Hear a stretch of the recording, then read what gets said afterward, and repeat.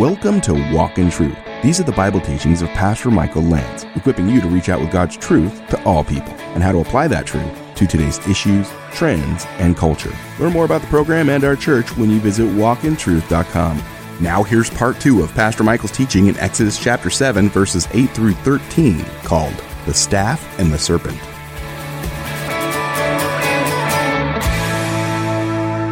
Some of the ancient mythology that would permeated the world, people saw dragons and monsters as something that was real and had to be dealt with. And the serpent in the sea represented chaos and evil. And sometimes even the ancients saw the sea as something that was unpredictable and something that was dark and chaotic. And there's some things that have been pulled out of the ocean that scientists don't even know how to categorize them. Some of them look like dinosaurs, but dinosaurs can't be contemporary because scientists have decided that they can't be contemporary. They have to belong to an age of the past. So they say, what is it? I don't know. But there are some interesting creatures in the sea and some things that you may not want to run into. Amen. And so here's a couple of passages directly at the Pharaoh. Son of man, set your face against Pharaoh, Ezekiel 29, 2 and 3, the king of Egypt, and prophesy against him, against all Egypt. Speak and say, thus says the Lord God, behold, I'm against you, Pharaoh, king of Egypt, the great monster, that's Tanin, that lies in the midst of the rivers, that has said, my Nile is mine, and I myself have made it. In Ezekiel 32, 2 and 3, just for your notes, Son of man, take up a lamentation over Pharaoh, king of Egypt, and say to him, you compared yourself to a young lion of the nations, yet you are like the monster in the seas. You burst forth in your rivers and muddied the waters with your feet and fouled their rivers. Thus says the Lord God, now I will spread my net over you with a company of many peoples, and they shall lift you up in my net. I'm going to catch you as someone catches a fish. God says to a later Pharaoh. And it says of Nebuchadnezzar in Jeremiah 51:34, king of Babylon has devoured me and crushed me. He has set me down like an empty vessel. He has swallowed me like a monster, a Tanin. He has filled his stomach with my delicacies. He has washed me away. Now, some of you say, Pastor Michael, why are you sharing these verses? Simply put, because if you investigate this a little bit more, some people believe that when Aaron threw down the staff, it turned into a crocodile, not a snake. And there were Egyptian gods that had human bodies and crocodile heads. If you've seen Cecil B. DeMille's famous The Ten Commandments, the Pharaoh is actually, I believe he sets his dead child on one of these so-called gods and prays that his child will come back to life. In Deuteronomy 32:33, it says, their wine is the venom of serpents, Tanin, and the deadly poison of cobras. I think this solves it for me, and we'll move on. But look at verse 15. This is in the plague of the water turned into blood. It says, go to Pharaoh, Exodus 7:15, in the morning as he is going out to the water. Station yourself to meet him on the bank of the Nile. And you shall take in your hand the staff that was what?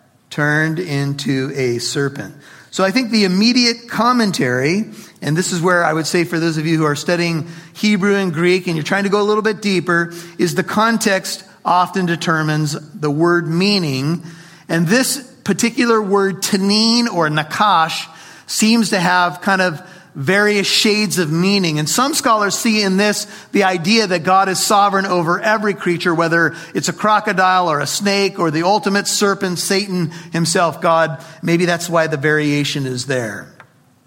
One writer says the important point here is not zoological, but theological. The serpent was a symbol of Pharaoh's authority. That authority is being challenged. Pharaoh knew the challenge was coming and demanded a sign, and he got one.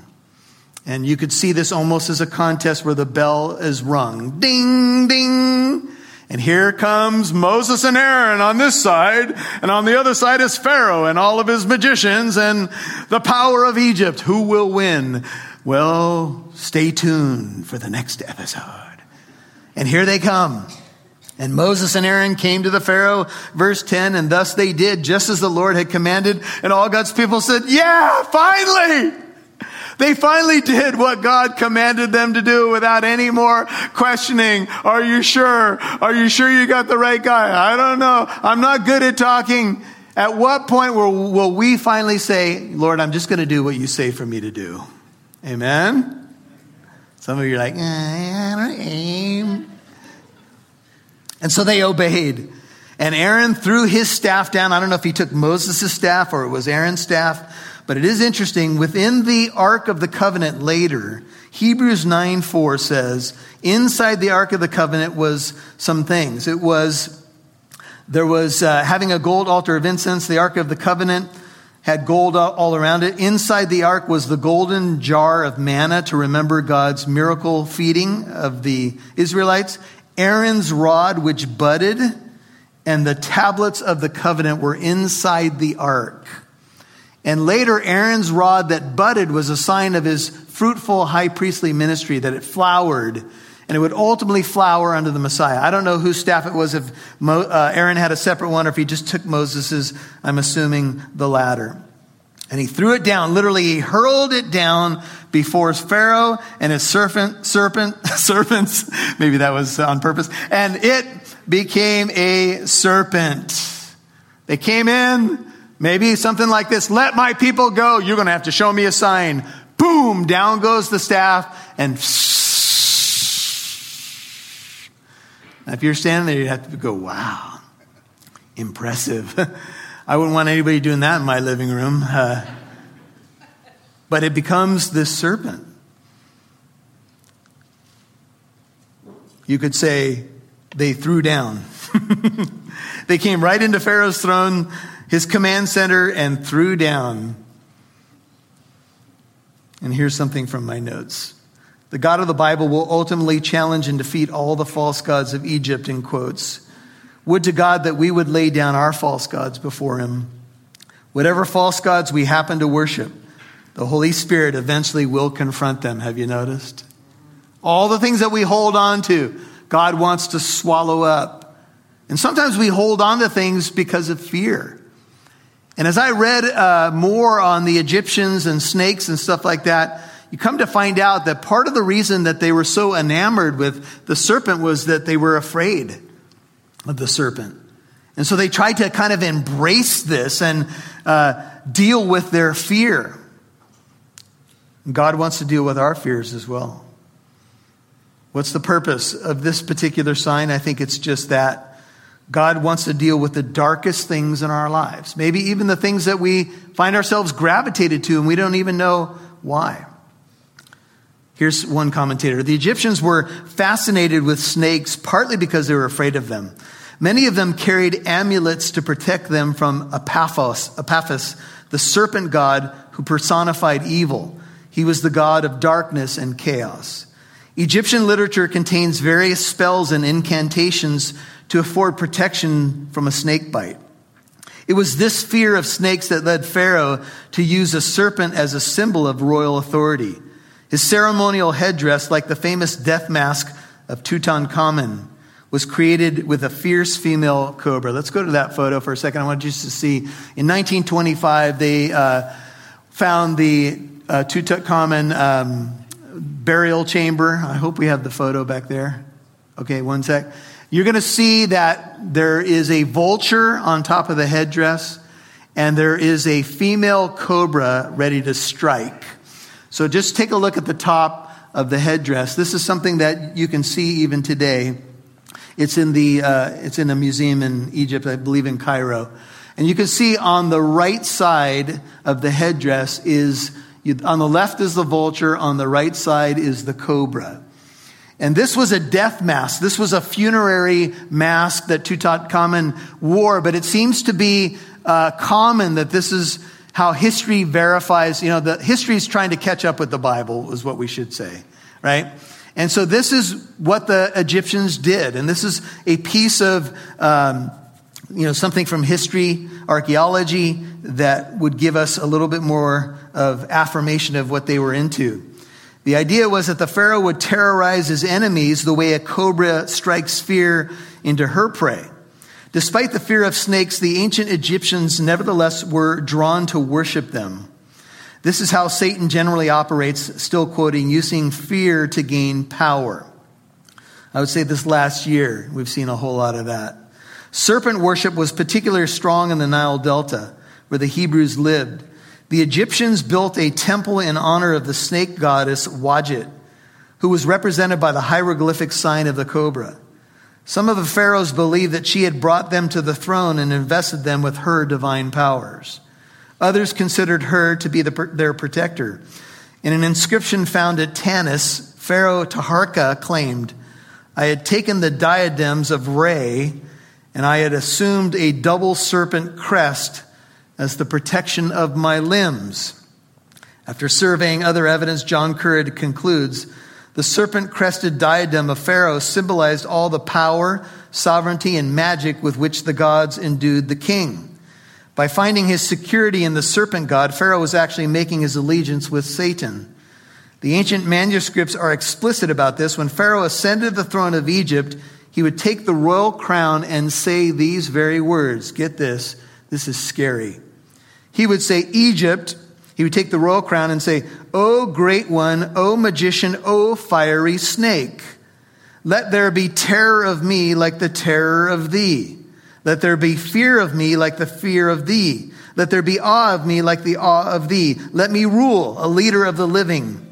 Let me be powerful, a leader of spirits." Close quote. To the throne, the Pharaoh would go, calling out to the snake god.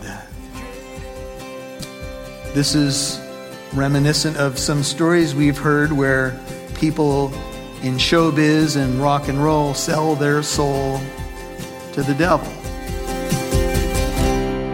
You'll hear more from Pastor Michael in a moment.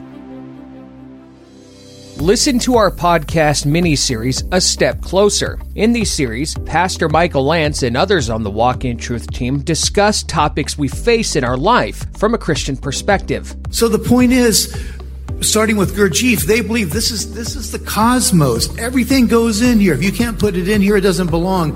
This tells you the meaning of the whole universe, not the Bible, not the Word of God, this stuff. Modern science has shown that worry and stress actually can shave away at the years of your life. You'll add some things, but they won't be the kind of value addeds that you want. No. Even if we threw out having to land on when does life begin, when a majority of those abortions happen, right, is in between generally 6 to 12 weeks. It has become traditional among many pagans to mark the 4 quarters of the Samhain circle with jack-o'-lanterns. But it might also be in keeping with the season to light one white candle in a jack-o'-lantern placed in the window or on a front porch to beckon the spirits. You can listen to A Step Closer on walkintruth.com, or you can subscribe and follow Walk in Truth on your favorite podcast app like Apple Podcast, iHeartRadio, Spotify, and many more. We'd love to see who's listening, so please connect with us on Facebook, Twitter, or Instagram. Just do a search for Walk in Truth Show. Now, back to Pastor Michael Lance right here on Walk in Truth. This is reminiscent of some stories we've heard where people in showbiz and rock and roll sell their soul to the devil. For what? For temporary power and fame. I'll do whatever it takes. I don't care what power I have to call upon. I don't care if it's dark or light. I don't care who it is. And some people who get involved in the New Age, and you guys need to hear what I'm about to say, because now there are things amalgamating with Christian belief, and there are ideas from the East that are being embraced by Christians, and I'm not sure we know what we're dealing with. And I'm telling you that people have read some of these books, they've called out, they've done some of these mantras and found themselves in a tough spot. I've dealt with some of it personally, and I can tell you, you don't want to go there. You don't want to go there. And who knows whether the Pharaoh himself was possessed by Satan. Maybe that's what's really going on here. Maybe when Aaron and Moses show up, that's the power that ultimately dominates this man, because he's opened himself up to it. because he's called upon these spirits to give him power to rule. And of all things, a snake. All we have to do is go back to Genesis chapter 3. Amen. The fall chapter. And there's Eve hanging by the tree that said wet paint. What was she doing there? We don't know. Making sure it was really wet. Where was Adam? We don't know. Probably watching the World Series, something. And the serpent showed up, and he was more crafty than all the beasts of the field. And what did he say? Did God really say? Right? And some people say, a serpent speaking? Come on. Oh, it's what the Bible says. But it says that the animal itself was simply a tool for the ultimate serpent. Later, the book of Revelation will call him the serpent of old, who leads people astray, who is on the hunt always, who loves to operate in these dark places, but also loves to masquerade as an angel of light. You can be religious and still follow me. He even said to Jesus, hey, just bow down to me and I'll give you all the kingdoms of the world. You don't have to go to the cross. You don't have to defeat me. You don't have to, right? This is what he does. He's a liar and the father of lies. It's hard to imagine that a individual would start crying out to snake gods. Oh, but it happens because people are enamored with this stuff. And they think, well, if I can call out and get some power, if it gives me power over my enemies. And when God curses the serpent, he says, basically, you're going to go to the dust and on your belly, that's how you're going to move around. Cursed are you more than cattle, more than every beast of the field. On your belly you shall go. Genesis 3:14. And dust you shall eat all the days of your life. And I will put enmity between you and the woman. And between your offspring and hers. Who's the woman, brethren? Israel. Who does Moses and Aaron represent? Israel. Who is in Egyptian bondage under the snake? Israel. And Moses is saying, this ain't going to happen no more. And down goes the staff and it turns into a serpent. And I think the Pharaoh's got the message now. We got a contest on. Because there's power here too. Some power that maybe he experienced. Maybe he talks about or doesn't talk about. I don't know. And it goes on to say of this serpent, between your offspring and hers, the ultimate offspring, the ultimate seed is the Messiah coming from Abraham, Isaac, Jacob, and down through the line. He will crush your head, the serpent, and you will strike him on his heel, Genesis 3:15.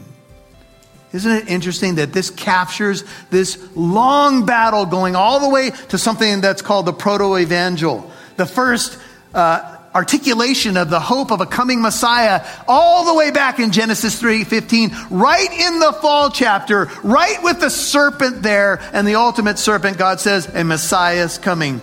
He's going to crush your head. You're going to bruise his heel. You're going to strike at him. He is going to die for the sin of the world, but ultimately he will crush your head.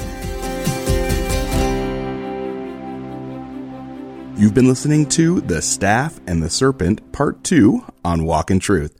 And that was Pastor Michael's teaching in Exodus chapter 7, verses 8 through 13. And if you missed any part of the program today, you can listen to Walk in Truth on our free Living Truth app or wherever you get your podcasts. Now, our Living Truth app is the one with the red logo with the pillars. With our app, you can learn more about Living Truth Christian Fellowship, which is the church behind Walk in Truth, and that's where Pastor Michael Lantz serves as senior pastor. If you're local to Southern California, the app gives you updates and information about upcoming Bible studies and free events, both for you and your kids, like our annual Harvest Festival coming later this month. You can also learn about this Sunday's service and what the teaching will be on. Pastor Michael would love it if you came by for a visit. If you live outside Southern California, you can still benefit from our Living Truth app. You can listen or watch Pastor Michael's previous teachings, and you can contact the church if you have any questions or comments. Download the free Living Truth app from your app store. And remember, it's the one with the red logo with the pillars. Now here's Pastor Michael with a final word. Well, you may be wondering, is it possible for miracles like this to happen today? And I would say yes, because the Lord, Jesus Christ, is the same yesterday, today, and forever. And so we could see miracles that occurred in the Old Testament. It's not like they were every day, perhaps. In certain seasons they were, but you can see that there's pockets of miracles that are recorded in the Bible. God is a God of miracles. Could we see something like this today? Perhaps. It's not the norm. We have, of course, a complete Bible before us, but the same God, the same power of the Holy Spirit is in us. To do what? Well, to swallow up serpents in another sense. In what sense, you say, Pastor Michael? Well, maybe you have a friend who's dabbled in some dark stuff and they need prayer. Maybe you just need to show up into a dark situation where the serpent, has, let's just say, slithered in, and you can bring some light and you can help someone come to know the God who sets people free. Those are some practical thoughts, but yes, God is still a God of miracles, and he is in the delivering business. He can do whatever he wants, whenever he wants. But his main desire is to see people get saved and to become more like his son. And that's our goal right here on Walk in Truth. Hey, we're so glad you're listening to the book of Exodus. This is Pastor Michael Lance. So as we're approaching the weekend, I want to encourage you to get plugged into a local church if you haven't been going. We hear on Christian radio, the experts that are out there tell us that a portion of our listening family is unchurched, and then some of you don't know Jesus yet, but you're curious. You've been listening. Here you are listening to the second book of the Old Testament, and it may seem a little bit strange to you at times. Maybe you're resonating with it, but here's what I want to say to you. One of the best ways you can get to know the Lord, of course, first and foremost, is to seek him in prayer, read his word, ask him to come into your life and save you right now. But then to become part of his body. What does that mean? Well, there's local bodies of Christian believers all over the place. And if you live in the United States, you know this, depending on where you live, some places there's a church on every corner. Why? What is that all about? Well, local congregations want to express Christ wherever they may be. I happen to be one of the pastors at a local congregation. Radio ministry is something we do as an additional outreach and way to help the church, but I have a local church that there are people who know me and I know them, and we love each other, and it's an awesome thing. We just celebrated 15 years as a church. You say, what church, Pastor Michael? Well, it's Living Truth Christian Fellowship in Southern California, right here in the city of Corona in the Inland Empire. As we approach the weekend, I want to let you know that we do 3 Sunday morning services. Our 2 main ones are 8:30 and 10:30 a.m., where we go through books of the Bible. We happen to be finishing up the Song of Solomon, and then we're going to get into the wonderful book of Matthew on Sunday mornings and begin to move verse by verse through that. I want to extend an invitation. If you haven't been to church for a long time, maybe you've never stepped foot into a church, this is your first introduction to Christianity, you'd like to know more. 8:30 a.m., 10:30 a.m., if you're anywhere within driving distance of the Inland Empire, we'd love to have you here to experience a service. If you're close enough, perhaps you'd make this your home church. We'd love for that to happen for you. You might be asking, well, where is the church? Hey, it's right off of Lincoln and the 91 freeway, the northern end of Corona, right on the border of Norco and Corona. And we're at 1009 Arsenal Way. And the best way to get driving directions is to go to walkintruth.com, walkintruth.com, and click on the church tab. Or you can download the Living Truth Christian Fellowship app in your app store. And when you do that, you can find out exactly where the church is, what we have for kids, teenagers, etc. We have a third Spanish service that happens at 1 p.m.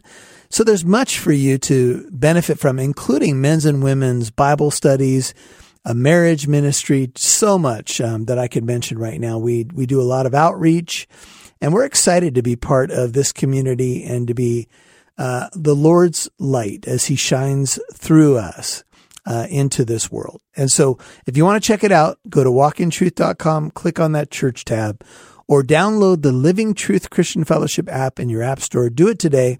It's the red pillar, and I hope to meet you or see you soon. Remember, you can always catch us on our YouTube channel. If you can't get here or you live out of state, just go to walkintruth.com and click on the church tab. God bless you. Remember, Walk in Truth is a listener-supported ministry. Your financial partnership helps us broadcast on this station and provide the podcast for free. It's also so more people like you can dive deeper into the Word of God and apply it to their life. Please consider becoming a Walk in Truth monthly partner of at least $5 a month, or give a one-time gift.